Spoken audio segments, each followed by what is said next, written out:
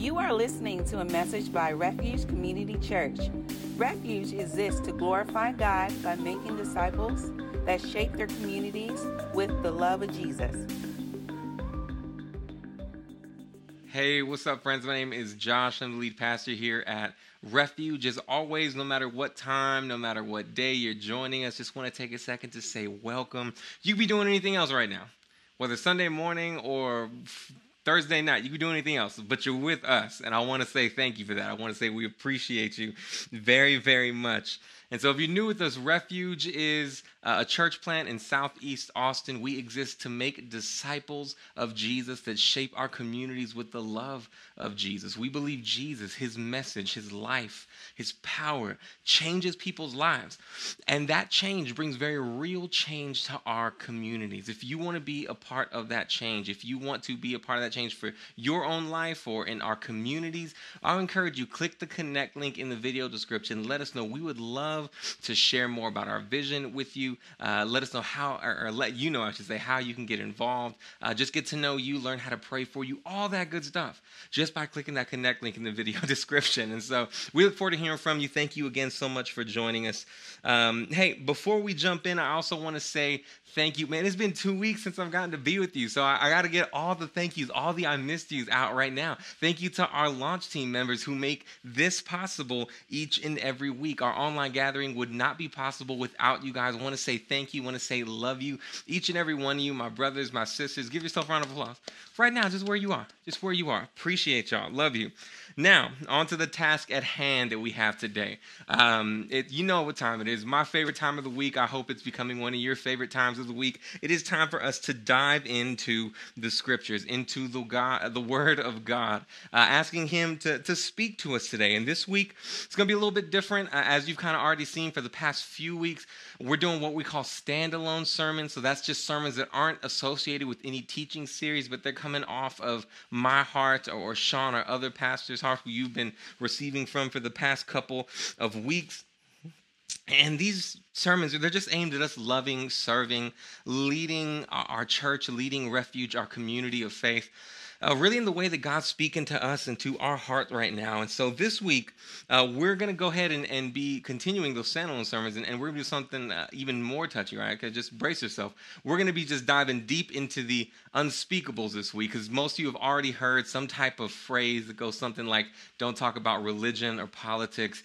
And almost each and every week, we all talk about religion. But this week, we have the unique pleasure of talking about both religion and politics. That's right. We're talking about the election coming up this week. And no, before you freak out, don't worry, okay? It's not going to be an endorsement of one party or the other, nor is it going to be a smear campaign of one candidate or anything like that. The goal today is for us to approach Scripture with one desire and with one goal, and that's to humble our hearts, okay? To humble our hearts.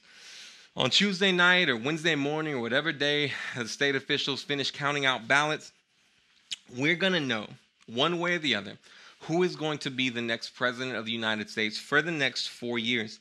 And though most general election years feel important, I think all of us can agree that this one seems even heavier than normal.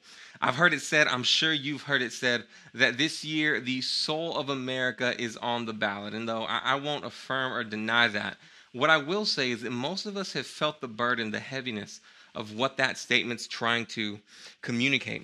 Most of us can agree that there's an extra weight to what's going to happen on Tuesday. A lot of hope, a lot of fear, a lot of anger, a lot of things that a lot of us are bringing to the plate, some of which is healthy, but a lot of which I'm afraid is actually unhealthy.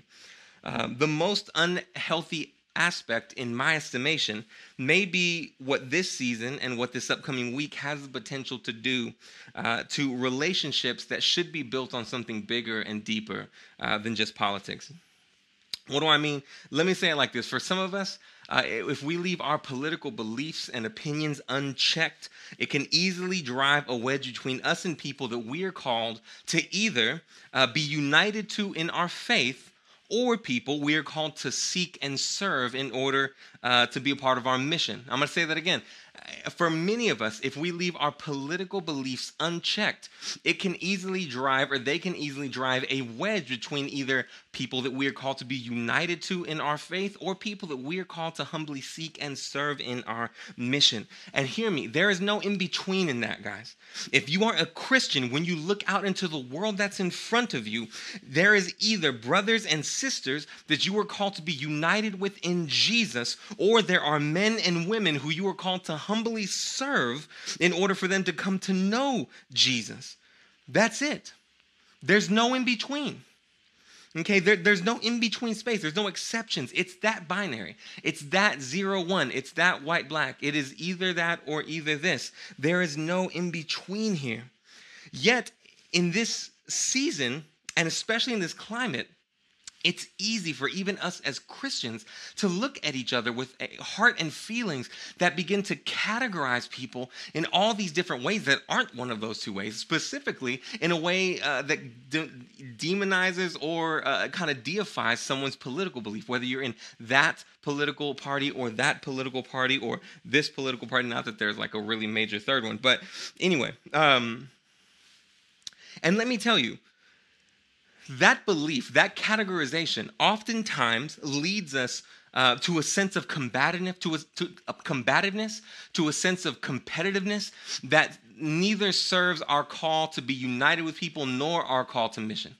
That sense of combativeness, that sense of competitiveness doesn't serve us in our call to unity, nor does it serve us in our call to mission. And so what do? Do we just kind of withdraw altogether from engaging in civic life? Do we not vote whatsoever? Do we not talk about it? No, we can't do that. We are meant to be active in the civic life of where we live, of where we are. We are called to be in the city, in the world, in the country, in the culture that we're in, yet we are likewise at the same time called to be not of it. Hear me again, we're called to be in this city, in this country, in this world, yet we are called to be not of it. It's that simple idea that gives us oftentimes so many difficulties, especially during seasons like this, especially in a climate politically like this.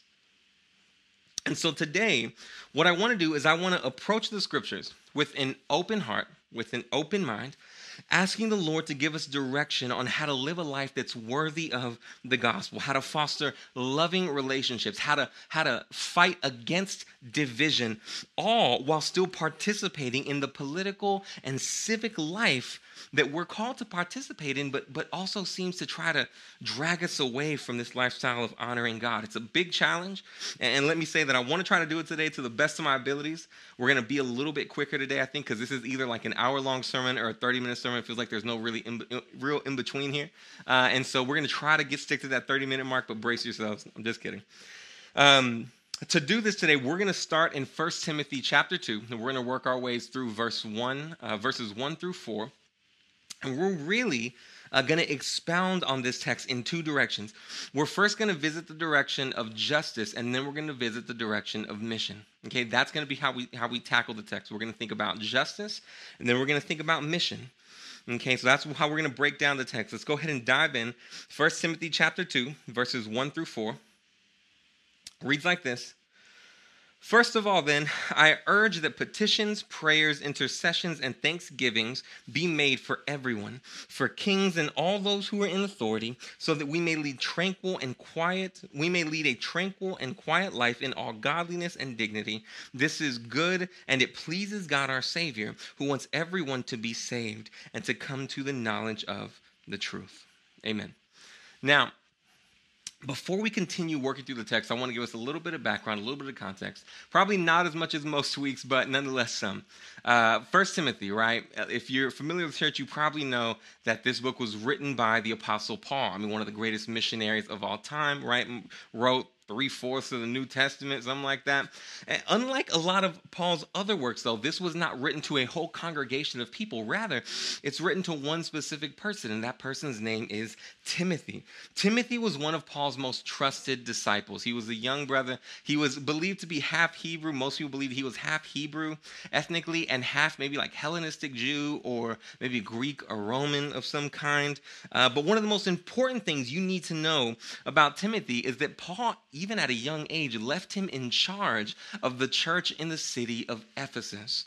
And that's a big deal because that was actually one of the major churches in that region, primarily because it was in Ephesus, one of the major cities in that region during this time.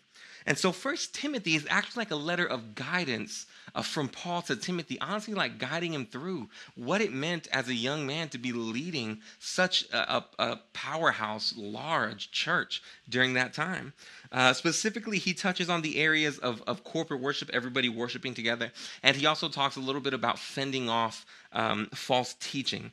As a result, because of all this context, there are several different aspects of the Christian life within that corporate worship, within that false teaching that Paul does touch on a little bit, and how we worship, all the different things packed into this short book. It's really neat. Now, where we are in chapter 2, though, Paul begins to tell Timothy how he wants public prayer to be done in the context of worship. Okay, so that's kind of where we are in the book. But in talking about that, he says something that seems small, but actually has huge implications for us, especially as we think about our topics today, godliness, politics, unity. They can really, once we start teasing them out, they play a huge part in how we see these topics, okay? In verse 1, Paul encourages Timothy to make sure the entire church, hear me, the entire church prays for everyone, including kings and those in authority. And this is important, friends, okay? Because in the church of God, hear me, there is no distinction between king and servant. In fact, we've talked, the last time I spoke with you, Sean mentions it, has mentioned it in his sermons as well. In the kingdom, the last is first. So all people, whether if they're kings or servants, have dignity from God, being made in the image of God, that gives us equality before God and makes each and every one of us worthy of the prayers of the person next to you. That means if you've ever been in one of those situations where you feel like you are so small that you don't deserve prayer, I want to lovingly tell you, you're wrong. Because God's image, what you have been made in, is actually the means by which you gain worth before God to receive prayer from everyone around you that's praying for you. Yet, we also see in this text, not everyone is prayed for in the same way. When we finish up verse 2, it says that in praying for those who are in authority, one of the purposes is so that we can live tranquil, peaceful lives. That's one of the purposes. How does that work? What does praying for how does praying for an authority figure lead to our lives being preserved, or our lives being tranquil, or our lives being peace-filled? Well, it's simple. Officials, government officials, in our case, elected officials, govern over our earthly lives. It's literally that simple. It's literally that simple. Government officials' actions, ideas, thoughts lead to either just or unjust actions that help or harm us and others that are around us. This leads me to the first subject that I want us to look into today, which is justice. When we approach this topic, we have to think about justice, because civic, political life, political choices are linked to something that we as Christians should be passionate about, and that is justice. Political decision-making, whether it's in the first century Greco-Roman world, whether it's in 21st century Austin, still has really the basic fundamental purpose. It still has the same basic fundamental purpose, which is to make just decisions for the sake of the people you govern. You think about like Genesis 9, right? In Genesis 9, God institutes really some of the first laws where a life taken requires the life of the person that took that life. Right. That basic form of government, even there in its infancy, is meant to kind of create just action in the world. You think about, and if that's done in a godly way, you think about something like 2 Samuel 8:15, where it says King David reigns over the people of Israel, administering what? Justice. Right? This idea of government, this idea of the political world and policies, laws are here in God's design to rule and reign with justice. Now, that doesn't always happen like that. We know that. We live in a political world that's broken, and as a result, we can feel the weight of that. But that's what's happening in politics. That's why, as Christians, we vote. That's why we can't shy away from civic life, in fact. That's why I think it's critical for Christians to cast our vote. It might be even more critical now, because when you think about Timothy and Paul, they didn't have no opportunity to cast their vote for anybody. They had to pray for the person in leadership because all they could do was pray and hope the person was going to be a wise, compassionate, just governor, ruler. At least now we have the ability to cast our vote for the person we think is going to be the most just, compassionate, wise ruler, right? And here, it's actually right here that we begin to see why these issues can actually bring division. Not just with those outside of the church, but even with those inside the community of faith. Because these issues, these choices are about justice. And here's the thing, justified people care about justice. Justified people care about justice, at least we should. When we were alienated from God and our sins separated us from him, it was the God of the universe that acted actually in justice by giving his only son to pay the price for our sin that we could not afford to pay with our own life. The gospel, as much as we adore the grace and mercy that's found in the gospel, is actually a cheap and hollow gospel if we don't understand the justice of it. When God saw his children separated from him because of our own actions, because of our own sin, he didn't despise justice, he loved justice. And he loved us at the same time. He loved both us and justice enough to go to the cross to secure justice and to still forgive us. Right? The gospel is the intimate relationship between what grace and justice look like, just converging at one beautiful moment at the cross. When we see the cost of sin and injustice, what the cost of sin and injustice is to the King, and what injustice and sin causes in our lives as human beings, and our hearts are captured by the grace of Jesus, justice becomes a huge priority. We want to see justice and to live out justice for the sake of ourselves and for the sake of those around us, for the sake of God's glory. Justified people care about justice. So if you're passionate about specific political policies or political subjects, hear me, that's okay. That's actually probably good. You should be. Because that political subject, that policy, is working toward what we hope to be a just ruling over the people of our country. And justified people, again, care about justice. But here's the thing. Okay, here's the thing.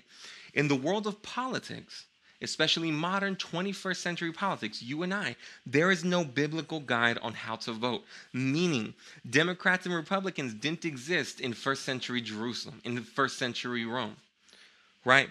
And a lot of the political issues, the details of the political issues we see today, they didn't exist in the first century. You know what I mean? Like making political decisions now, and I want to be sensitive here, but oftentimes is more the work of wisdom and less the work of theology. Now, before you go crazy, 100% theology is a huge part of how we make political decisions.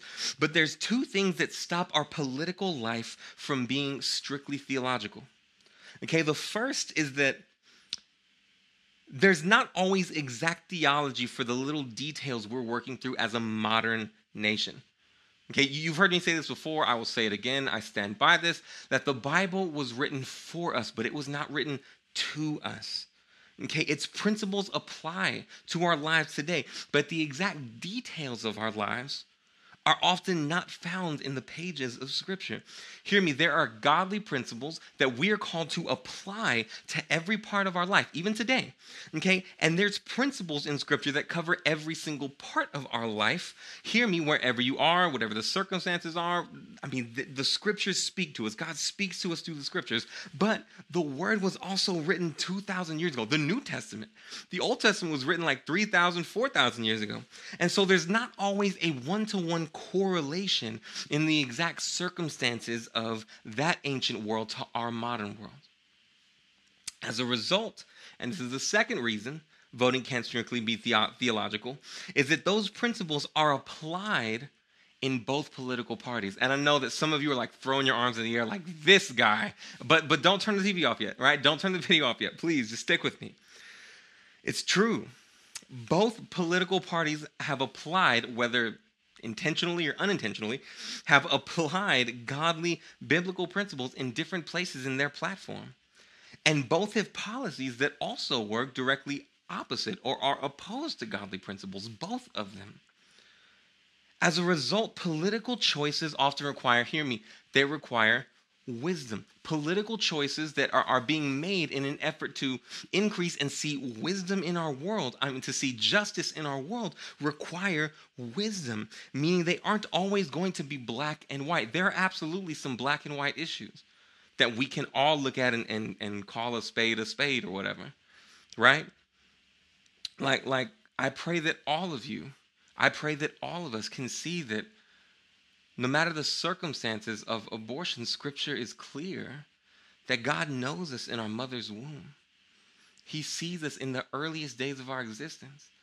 And at the end of the day, abortion is the taking of a life. I'm praying that all Christians can look at that and affirm that and go, that's true. At the same time, I pray you see that the disproportionate killing of unarmed black people by the police in this country is likewise fundamentally wrong. And I hope both of those things mourn our hearts.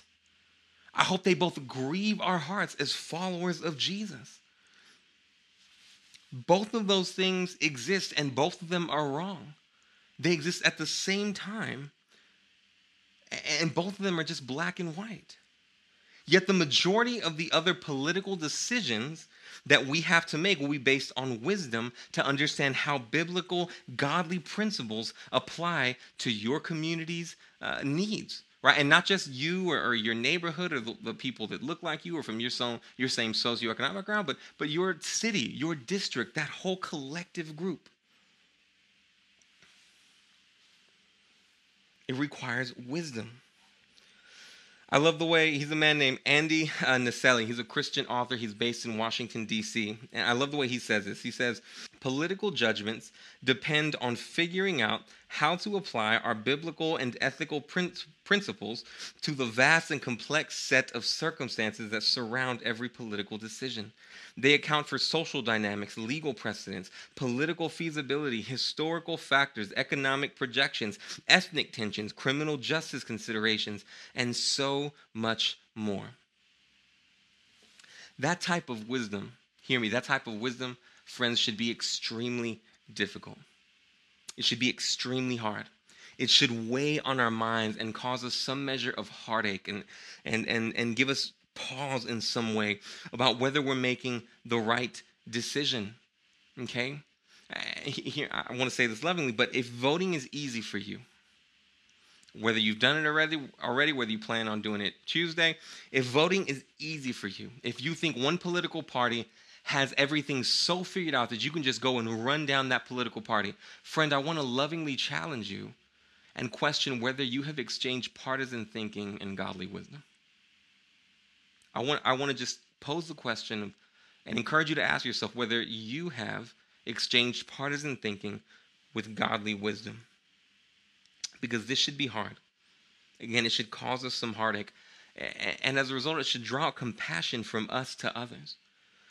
When you see someone else in your family, in your church, in your friend group who is a Christian, know that they are passionate about justice along with you. They're also weighing out how to apply godly wisdom to gospel principles and bringing their own circumstances, experiences, feelings into the decision-making process and trying to figure out how to do it in a way that glorifies God in an environment where it can feel almost impossible to leave a voting booth and feel like you did something good that day. And that doesn't mean there's not room for disagreement. Again, there are some issues that we as Christians can and should advocate for and encourage others to believe. But if you're not confident enough to look at a person and say, if you don't believe X, you can't be a follower of Jesus, then you probably shouldn't be using your time with that person to argue about that point. It's not something that keeps them from Jesus. Have grace. because there's undoubtedly an area in your life, in your wisdom, in your political decision making that is misapplied as well. And Jesus is going to have grace with you, so you should have grace with others. This type of attitude requires the gospel. It requires you to know that it's Jesus' judgment of you and your opinions and your wisdom and your political decision making that actually counts. Without it, without deeply knowing that you have been forgiven and justified by the gospel, this type of living is totally left field. You're left. Right? And as a result, when it's that left field, when it's that foreign to us, we can easily end up feeling like our political beliefs, our political opinions have to be the things that justify us. They have to be the things that prove our wisdom, our worth, our righteousness. If your political belief, and I want to say this gently, but I want to say it because I love you, okay? If your political belief being right is the thing that justifies you in your political conversations, in that moment, my brother, my sister, you are not building your life on the truth of the gospel.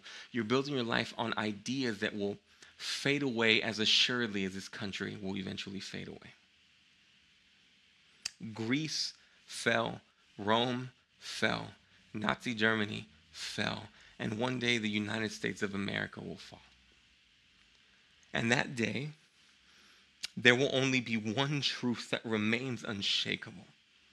And that will be the truth that the Son of God, who was sent from heaven, came to seek and save the lost, to die on the cross in order to justify sinners on earth so that we can be made whole in him. That'll be the only truth that lasts. I love the way Jonathan Leeman, he's a political theologian and writer for the Christian literature company Nine Mark, says it. He says, "Are you convinced about your own political opinions? If so, maybe that's because you are walking in the Spirit, you love your neighbor as yourself, and you have rightly formed judgments about the issues of the day.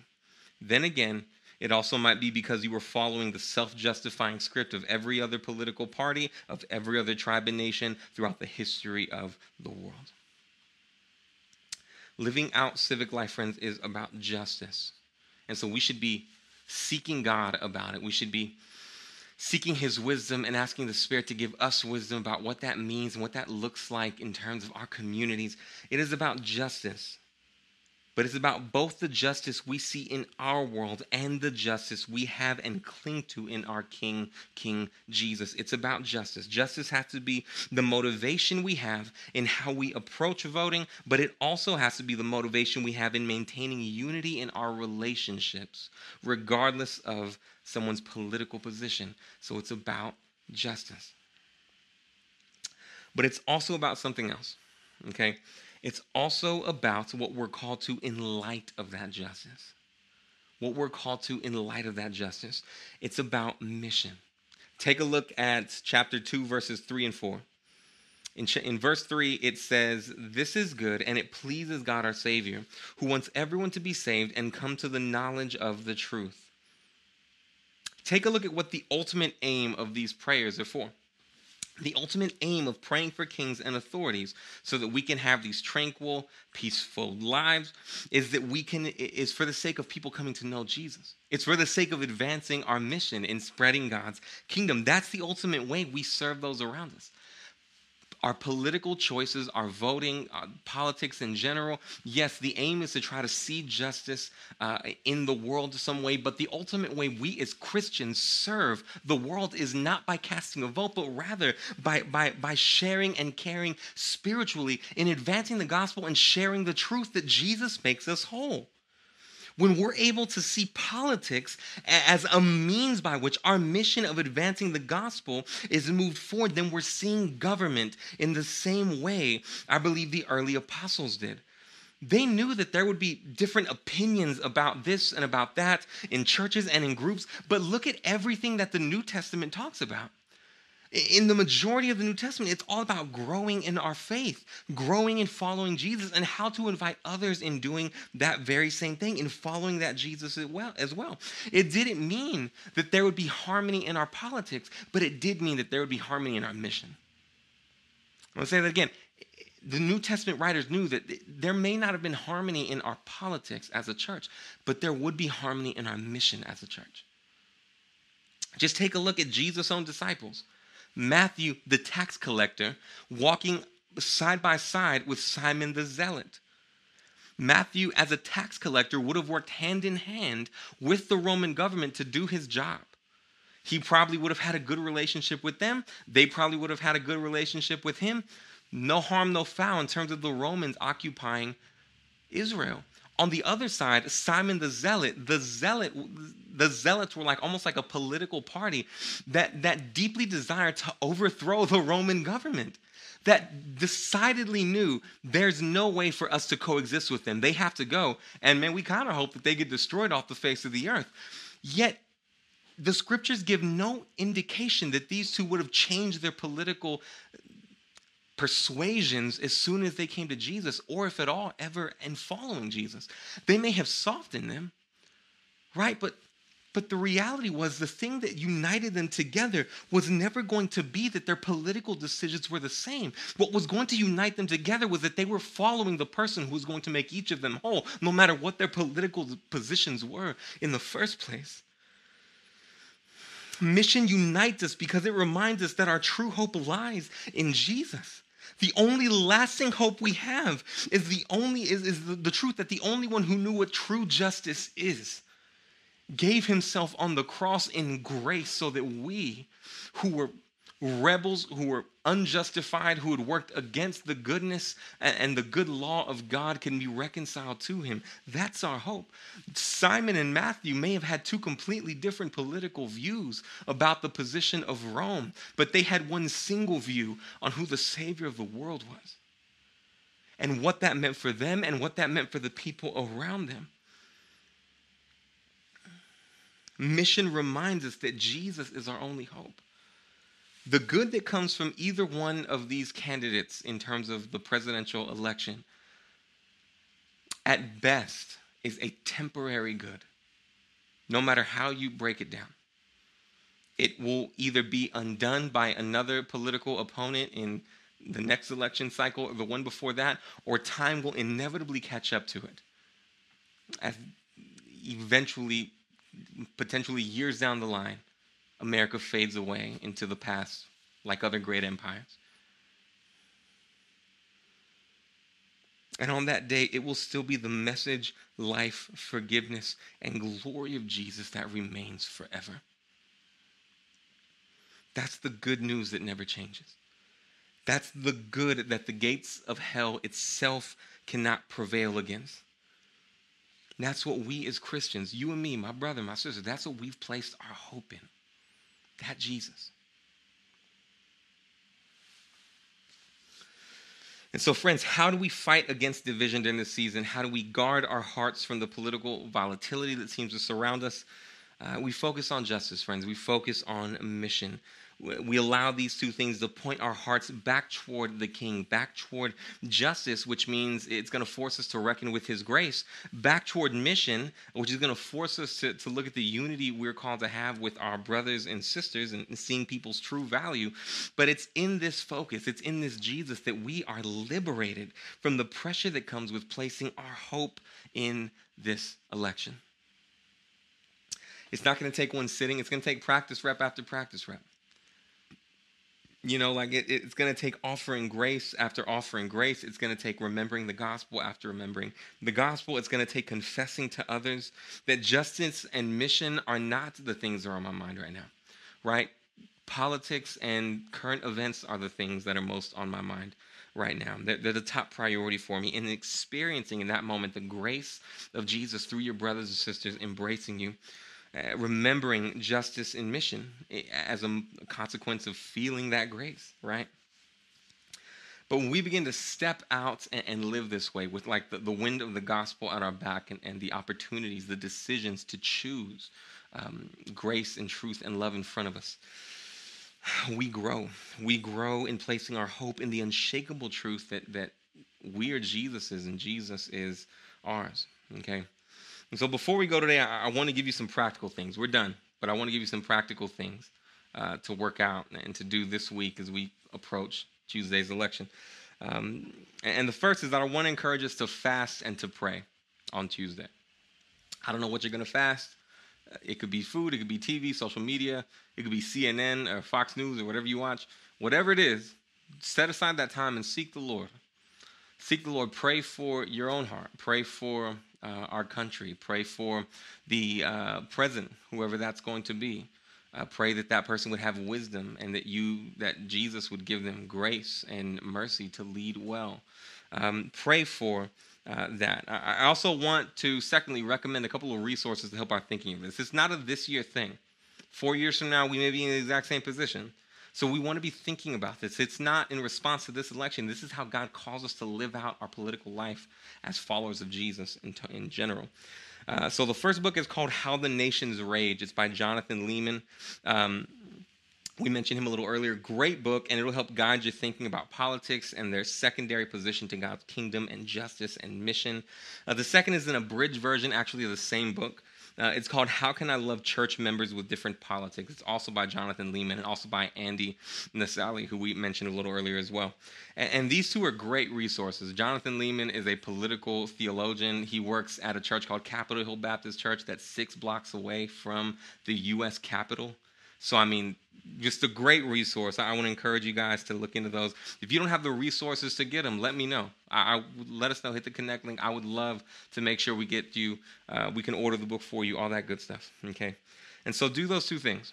Start engaging some resources to help guide your thinking, but also let's pray for our country. Let's pray for over our brothers and sisters. Pray over the future president this upcoming Tuesday in fasting and praying, however you decide to do that. Now, to finish up today, I want to invite us to do something that unites us together in communion, thinking both about the mission of Jesus and about the justice of the cross. In communion, we are given the opportunity to focus our hearts back on the sacrifice of Jesus, his work on the cross, the justice and mercy of the cross, and what it means for us. If you're a member of Refuge's launch team, of our launch team here, you should have received last month a container with communion elements, kind of the old school package, kind of like this. Please use those. If you're not a part of Refuge's launch team, I want to encourage you to use whatever you have. It doesn't have to be this type of little thing. It could be Kool-Aid and Wonder Bread. You know, like it's whatever you have. Feel free to join us right now, taking communion as we remember the sacrifice of Jesus. Additionally, if you're interested in joining our launch team or you just want to learn more about that, again, you can hit the connect link. Let us know. We'd love to get you some information. But lastly, if you're not a follower of Jesus, okay, I want to encourage you to let this moment pass you by, okay? This is a moment where, for the followers of Jesus, we remember the great sacrifice made for us by God so that we could find true justice in the midst of grace and mercy shown to us by God. If you'd like to know more about that Jesus, more about that grace, again, I want to encourage you to go to the Connect link. Let us know you want to learn more about him. I would love to get some information. I'd love to talk to you personally, just chat with you about who this Jesus is and what he desires for you. And so, with that being said, let's go ahead and prepare our hearts for communion. We're going to be reading out of 1 Corinthians chapter 11, starting at verse 23. It starts like this: "For I received from the Lord what I also passed on to you. On the night when he was betrayed, the Lord Jesus took bread, and when he had given thanks, broke it and said, 'This is my body, which is for you. Do this in remembrance of me.'" If you would take the bread, the cracker from the top now.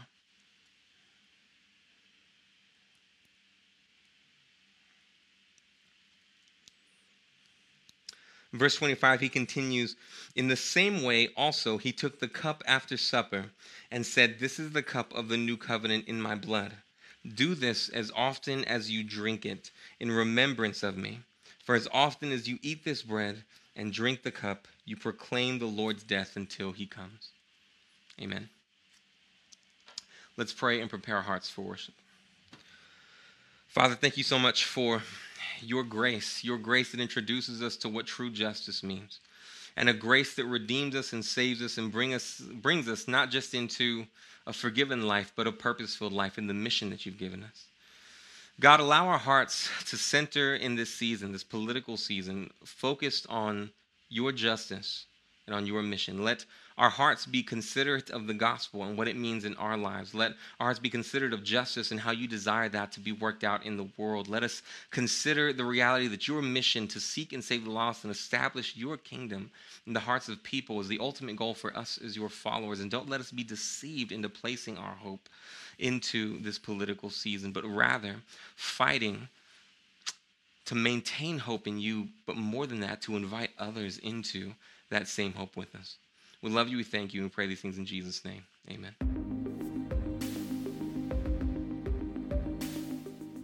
Thank you for listening. We hope this message encourages you and strengthens your faith.